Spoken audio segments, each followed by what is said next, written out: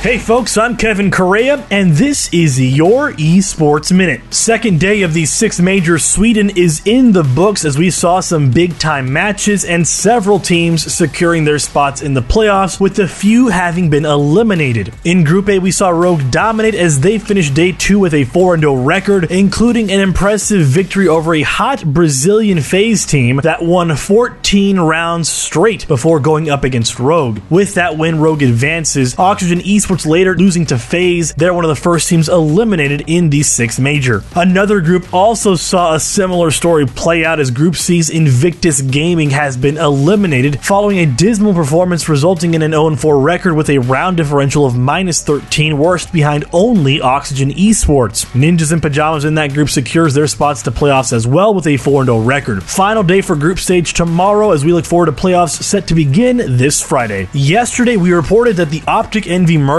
was official and that the entirety of the Call of Duty branch under Envy would be rebranded to Optic Texas. Slipping under the radar as another big surprise was Optic's signing of popular Facebook gaming Warzone streamer ZLaner, who will join the content creation squad known as Optic Warzone. This stream team consists of popular COD streamers from Envy such as Bobby Pov, Sabus Barone, and Teep, who will look not just to create content surrounding the popular BR, but also possibly compete in it, as Activision has teased a bigger competitive scene for the future of Warzone. Lastly, some Riot Games updates. The first about their new Netflix series Arcane, as they have officially garnered the highest IMDb rating out of any Netflix original launched to date, with other review sites like Rotten Tomatoes also singing high praises. Other update concerning Riot Games is that Riot Forge, one of the company's publishers, announced the launch of Hextech Mayhem, a new rhythm game based on Riot's existing IPs, set to be available on the Nintendo Switch, Steam, and Epic Game Stores, and surprisingly, Netflix Games, the streaming provider's own mobile game platform, set to go live soon. This is set to be Riot's 11th newest IP in development, as the company has increased spending in that department, resulting in 10 games either released or still in development over the past 3 years. I'm Kevin Correa, that's my time, and that has been your Esports Minute. Follow us on Twitter at Esports Network and at Correa24, and be sure to visit esportsnetwork.com for more stories written by our great staff, as well as connect with us on our Discord channel. We'll update you tomorrow on Wednesday.